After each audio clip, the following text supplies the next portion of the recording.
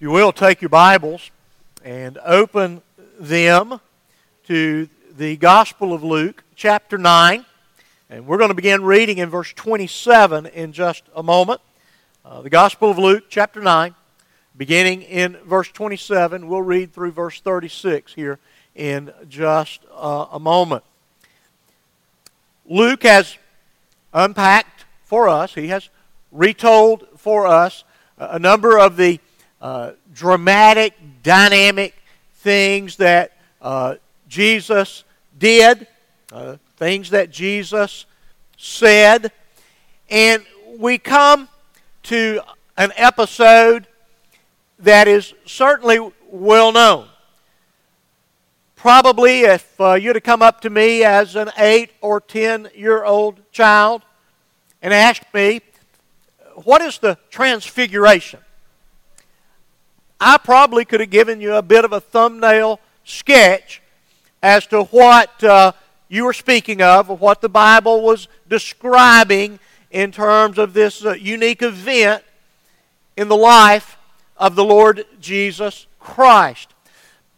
But as we come to it today, and even as we think back to the reason for the event and the thinking of the disciples subsequent to this event, we need to ask the question and really seek to discover, well, what does this mean?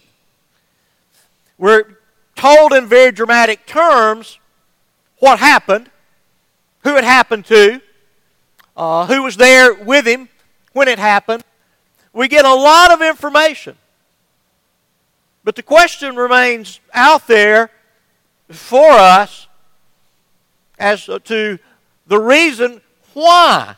And what does all of this mean? What are the implications for this dramatic appearance of our Lord before 3 of His very close disciples? So let's look at this today, at the Transfiguration, and see if we can understand, well, what does it mean? Verse 27. But I tell you, truly, there are some standing here who will not taste death until they see the kingdom of God. Now, about 8 days after these sayings, he took with him Peter and John and James and went up on the mountain to pray. And as he was praying, the appearance of his face was altered, and his clothing became dazzling white. And behold, 2 men were talking with him, Moses and Elijah, who appeared in glory and spoke of his departure, which he was about to accomplish at Jerusalem. Now, Peter and those who were with him were heavy with sleep, and when they became fully awake, they saw his glory and the 2 men who stood with him. And as the men were parting from him, Peter said to Jesus, Master, it is good that we are here. Let us make 3 tents, one for you, one for Moses, and one for Elijah. Not knowing what he said. And as he was saying these things, a cloud came and overshadowed them, and they were afraid as they entered the cloud. And the voice came out of the cloud, saying, This is my Son, my chosen one, listen to him. And when the voice had spoken, Jesus was found alone. And they kept silent and told no one in those days anything of what they had seen. Pray with me. Father, once again, we thank you for your word. It is your word of truth. It is your word to reveal yourself to us, for us, that we may know you and the salvation accomplished through your Son, Jesus Christ. I pray that the very Spirit that inspired these words would be the very Spirit that would work in us today, giving us understanding, bringing to those of us who need comfort, a word of comfort, bringing to those of us who need a word of conviction, bringing that conviction. And Lord, we ask these things in Jesus' name. Amen. I call this episode that was just described in these verses something of a keyhole episode. In the literary world, it might be called an intercalary episode or story within the story. That is, it's a a bit of an intrusion, and quite honestly, you could remove this episode, you could remove this story from the three Gospels in which it appears, and in a sense, there's not anything that was lost in terms of the advance of the narrative. Now, I'll mention to you a couple of things, and I've mentioned them before, but as an example in the literary world of the use of this type of chapter or episode or little interruption. And in the novel, The Grapes of Wrath, in chapter 4, there's the story of the turtle trying to get across the road. Now, The Grapes of Wrath is the story of a family moving to California from the Dust Bowl of Oklahoma. Now, what in the world does the story of a turtle crossing a highway have to do with that story? But in that story, you get great insight into the worldview of that author. The second story, and I've mentioned it many times, is the episode in the novel A Farewell to Arms by Ernest Hemingway. And it's called The Ants on the Log. Well, again, what do ants on the log have to do with Frederick and Catherine trying to get out of the war zone and get to a place where her baby can be born safely?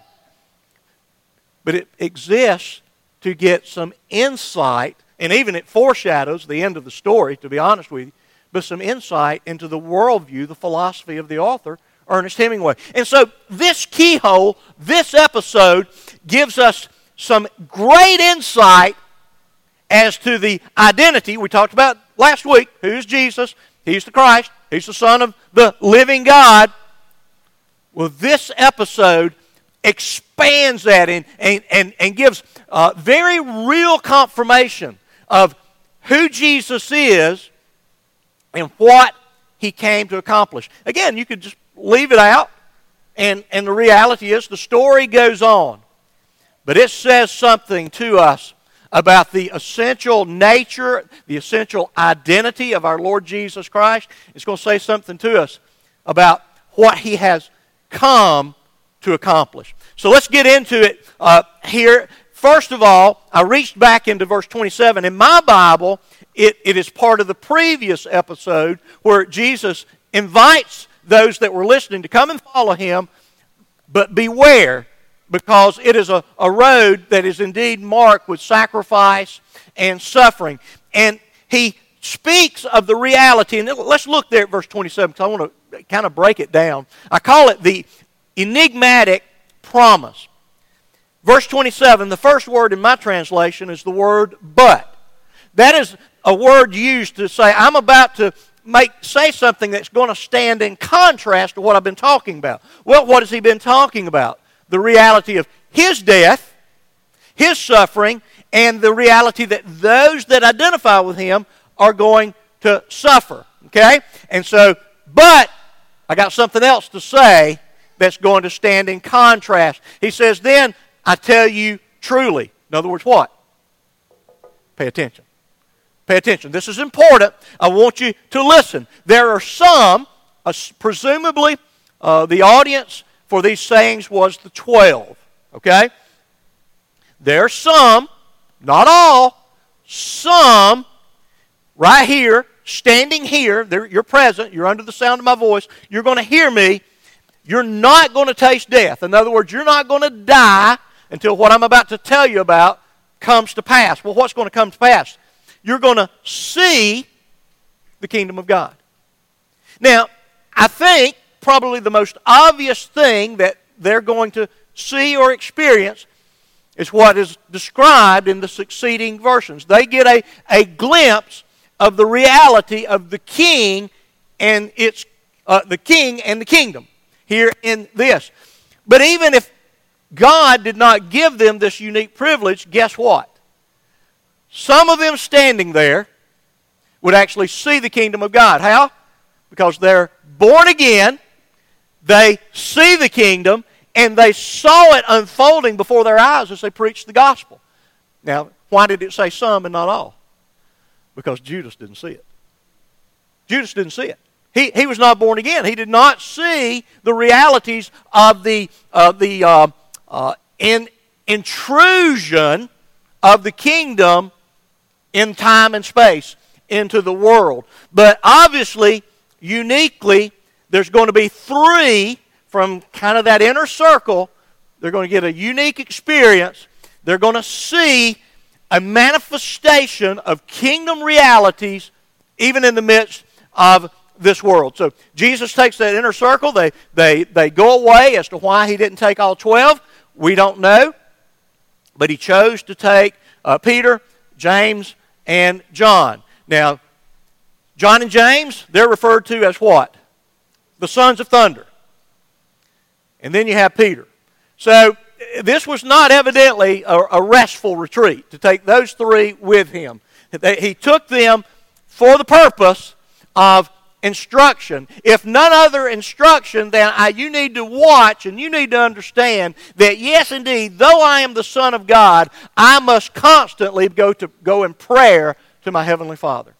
And so as we read the Gospels, anytime that we see Jesus praying, we ought to at least think in terms of an application. If it was important for Jesus to pray, how much more so is it important for me to pray? To step aside. And at this time, Jesus had gained great popularity. He had done miracles. He had fed the 5,000. They wanted to come and make him king. And so he says, guys, we're going to take a little time.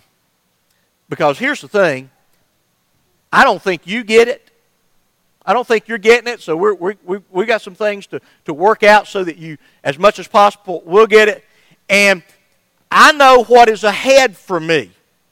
I told you about it, and it went right over your head, obviously. I'm saying that's what Jesus would have thought. But the disciples didn't get the fact that what?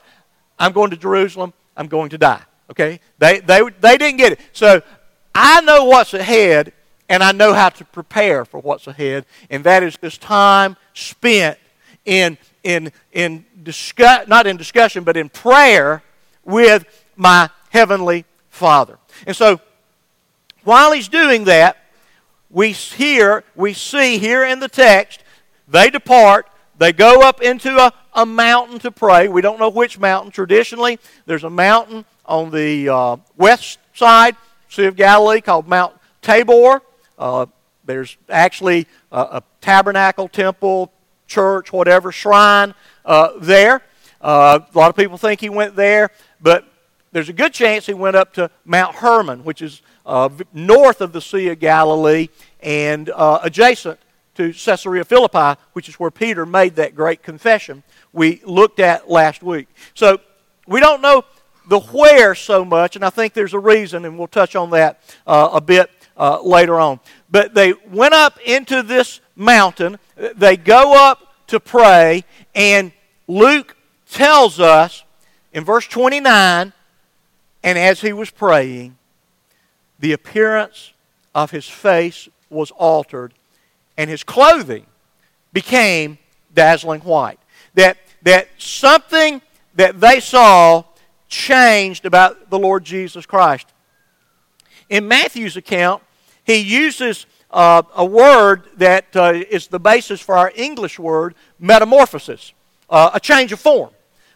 So something changed about Jesus that was observable, that he became, instead of looking like a normal human being of flesh and blood, he became radiant.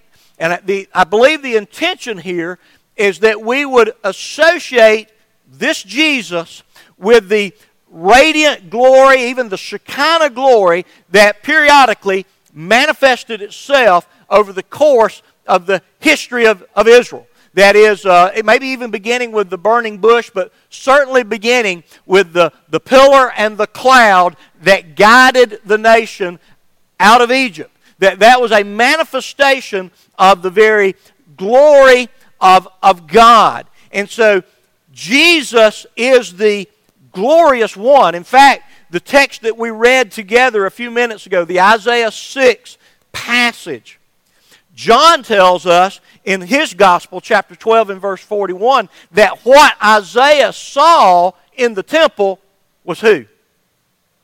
Jesus.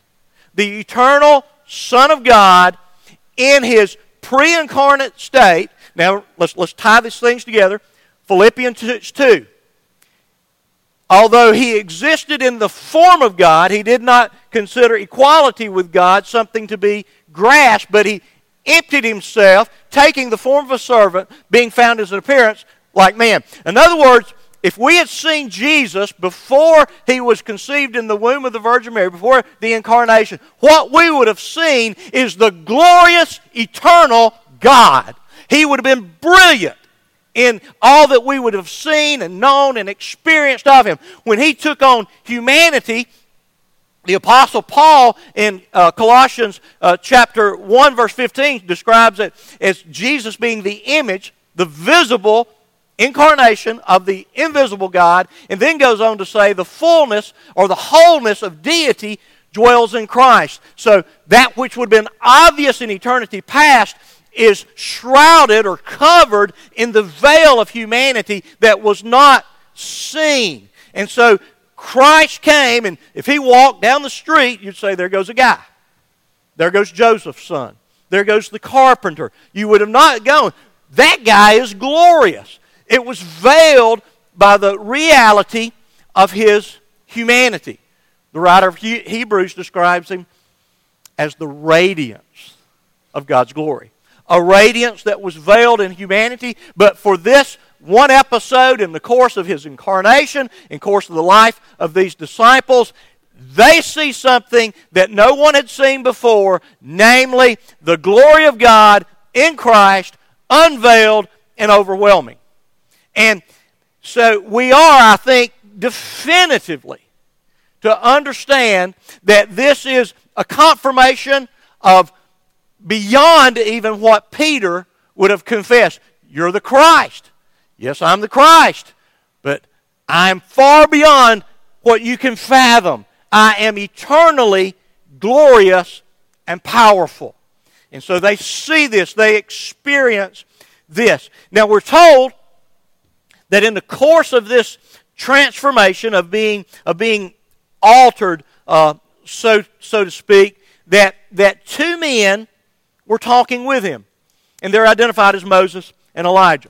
Presumably, either they identified themselves to the disciples or Jesus introduced them to the disciples. Again, there wouldn't have been photographs. They couldn't have gone back to the ancient Israel history books and looked at photographs of Moses and Elijah. They would not have been able to recognize them, but they know, or they recognize that these are the two men that appear with the Lord Jesus Christ. So the question is, why these two guys? Now they're big, obviously.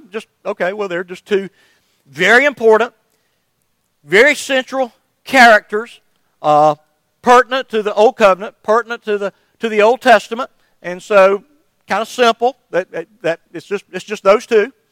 But why not Abraham and David? Or why not Noah and Joseph? I mean, you could go on and on and on.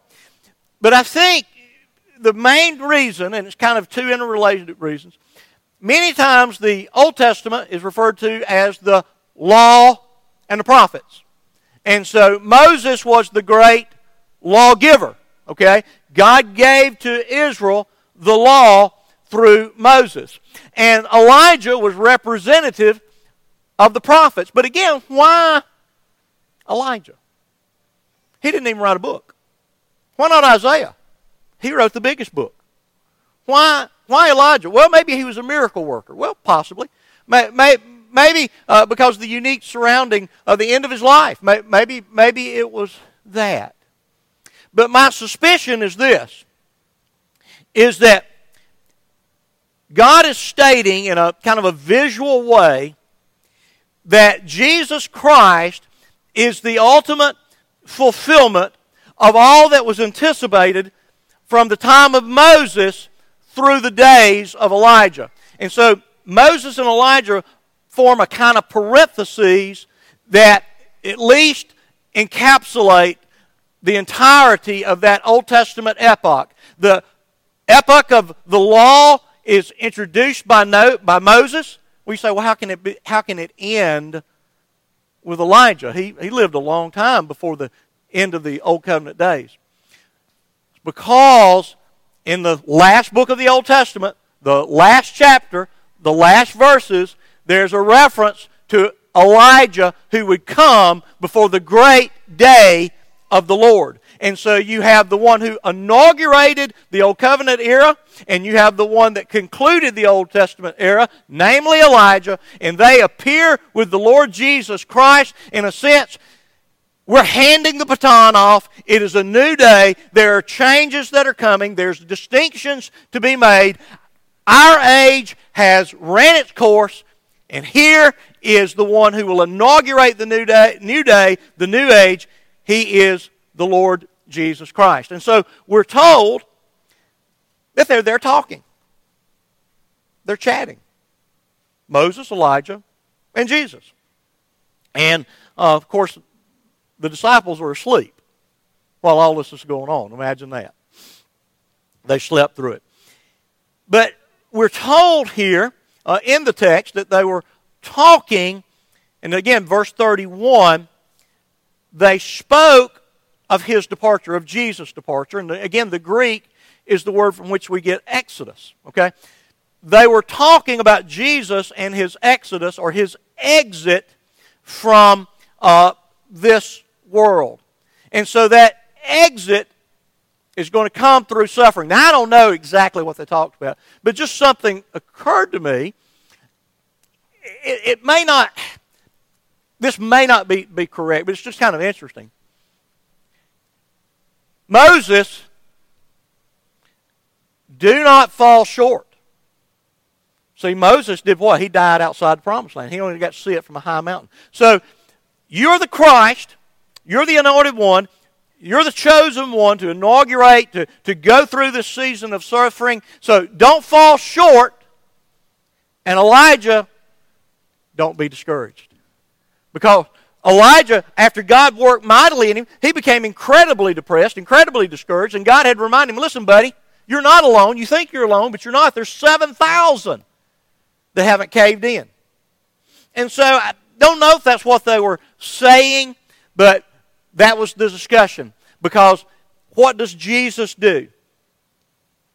He leads a far greater exodus than Moses could have ever imagined. Moses descended back into Egypt and brought the people out of bondage.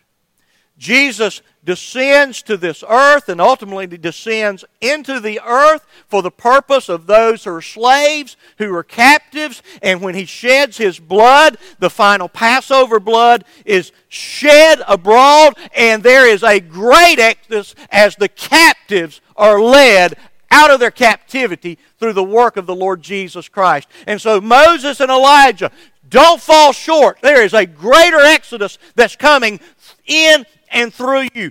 Don't be discouraged. The road is going to be a road that is characterized by profound suffering. But you keep the course because we know that as great as the Exodus was, and remember the Exodus probably involved several million people being led through the desert into the Promised Land. That's great. That's a big deal. It'd be a big deal today with modern transportation. But Christ accomplishes a far greater, a far more significant exodus as He ultimately saves people from their sins, freeing them from their bondage and from their slavery. And so the disciples, they finally wake up. Look at verses 32 and 33. We're told that they became fully awake. I guess the glory, if it's a glory like Isaiah experienced that overwhelmed him, that would wake you up. You know, that would wake you up. That would get your attention. And so they were probably startled awake and saw a stunning, overwhelming sight. They see Christ in a glory that they could not imagine. I'm reminded that Paul would write that eye has not seen, nor ear heard that which God has prepared for those who love Him. And so they got at least a glimpse that's consistent with what John would see on the Isle of Patmos as he saw the resurrected Son of Man appearing appearing with the Ancient of Days to be commended for all that He had accomplished. And so he sees something of the glorious Christ. It stunned them. And so Peter being never at a loss for words. I mean, you're awestruck, but you got to say something if you're Peter. He says, "Well, here's what we can do. Let's build some tents."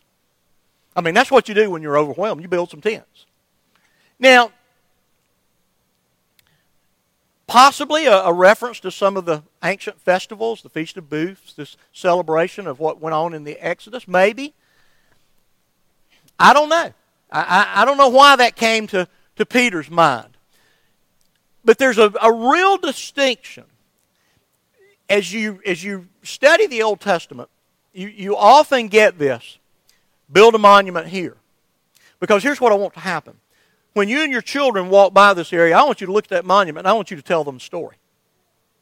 I want you to tell them a story of what God did right here. And that's good. That's good. But in the New Testament, there's a distinction. You know what? We don't know where the stable was that Jesus was born in. We don't know where the tomb was that he was placed in upon his death. We don't know the mountain that he ascended. I mean, we could go on and on and on. That those things are hidden from us.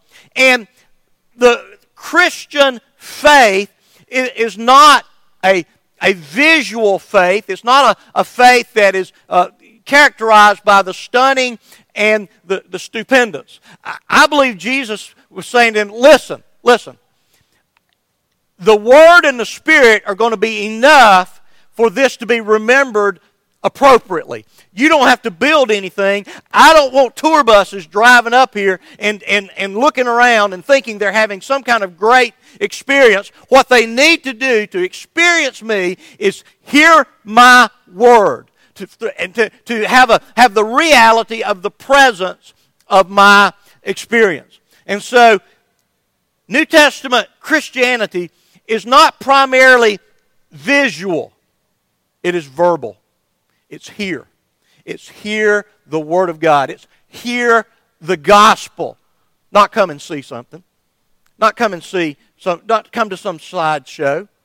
It is, again, to hear the Word of God. And so these dumbfounded disciples, they came up with something, but it evidently simply was not the right thing for what Jesus had in mind for how this should be remembered and understood.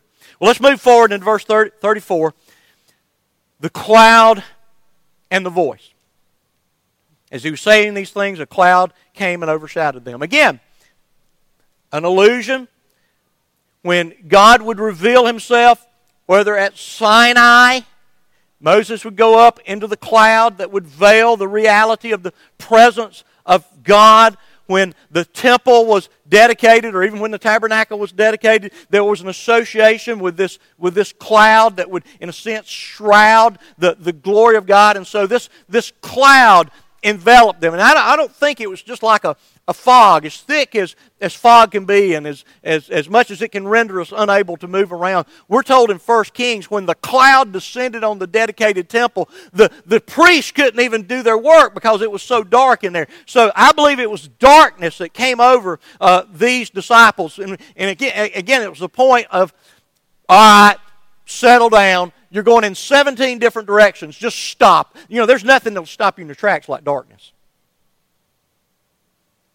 That'll stop you. You know, whether you're driving or whether you're walking, you know, if you're walking through your house at night and you've got the lights on and the power goes out, guess what you do? You stop. And so, again, God enforced upon them a stop. And then, in verse 34, the cloud is described as overshadowing them. Now, Luke has talked about that before.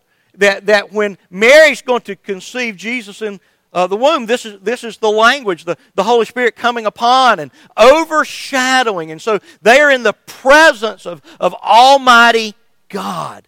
That they're enveloped in this. And so Jesus and Luke and the Holy Spirit wants us to understand these associations, this cloud of glory, this vision of great light in the person of the Lord Jesus Christ. We're to associate these things with the way God revealed Himself previously is now being completed and perfected in the Lord Jesus Christ.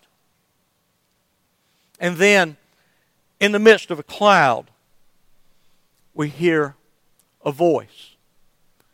In verse 35, and a voice came out of the cloud, saying, "This is my Son, my chosen one. Listen to him." I think Josh got at that with the kids. What's the point in this? It's the message of the voice. This is uniquely my Son, the one I have chosen to accomplish this great exodus, an exodus that will absolutely overwhelm anything that we think of in terms of an exodus. He is going to, in a greater way, and in a permanent way, and in a more powerful way, He is going to set the slaves free. And so, this is my Son, my chosen one. Don't look for the site of the Transfiguration. Don't look for the place where Jesus was born. Don't look for the place of the Sermon on the Mount. Don't look for the Mount of Ascension. Listen to Him. Listen to Him. That was the message to the disciples, and that's the message to us here today. Jesus is the one. Listen to Him. And so, everything that God was all about, that in terms of revealing Himself under the Old Covenant, was for the purpose of anticipating and picturing what Jesus was going to accomplish. And so, in a sense, Moses and Elijah, here's the baton, Jesus. Now it's time for you to finish your unique race. And so, the meaning, well, I think maybe first and foremost, it was a word of reassurance to the disciples. Peter can say, "Yeah, guys, I got it right. Who is this Jesus? He's the Christ. I can tell you for certain." And then, if you'll remember, Jesus starts talking about, "Well, I'm going to Jerusalem, they're going to kill me. And essentially, that's what I'm asking of you. You follow me until death." And that was kind of that was sobering. Okay, I'm thinking kingdom. Jesus says, "Okay, you're going to get a glimpse of the kingdom." And so they got a now vision of the kingdom, but they also got a message of not yet in its completion or its perfection. We don't look around. I know I don't look real glorious up here today, but I am a kingdom citizen. We're looking at the kingdom as we exist now. And folks, it is enough. It is enough. We don't run around, look, well, I want to see the glory. I want to see the glory. And again, in a sense, there is a reality of this. I've mentioned several times. My paradigm for worship is Isaiah 6.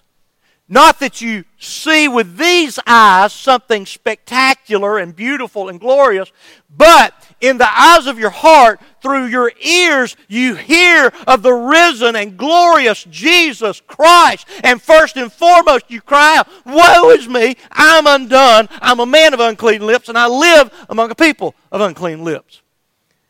But that, folks, hear me. Now don't quit on me. You got to hear the other side. That's not the end of the story. Your sins are atoned for. That was the message. Your sins are atoned for. In Jesus, our sins are atoned for. And the response, worship is not completed until there's a response. And every time you encounter the risen Christ, every time the gospel is preached, there must be a response, and the appropriate response is not, "Oh, how cool that was." The appropriate response is, "Here I am, send me."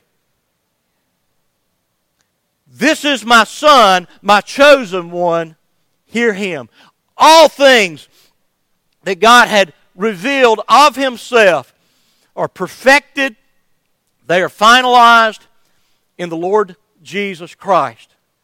And so for us, just as it was for the disciples, He's the one. He's the one. Now listen to Him. Let us pray.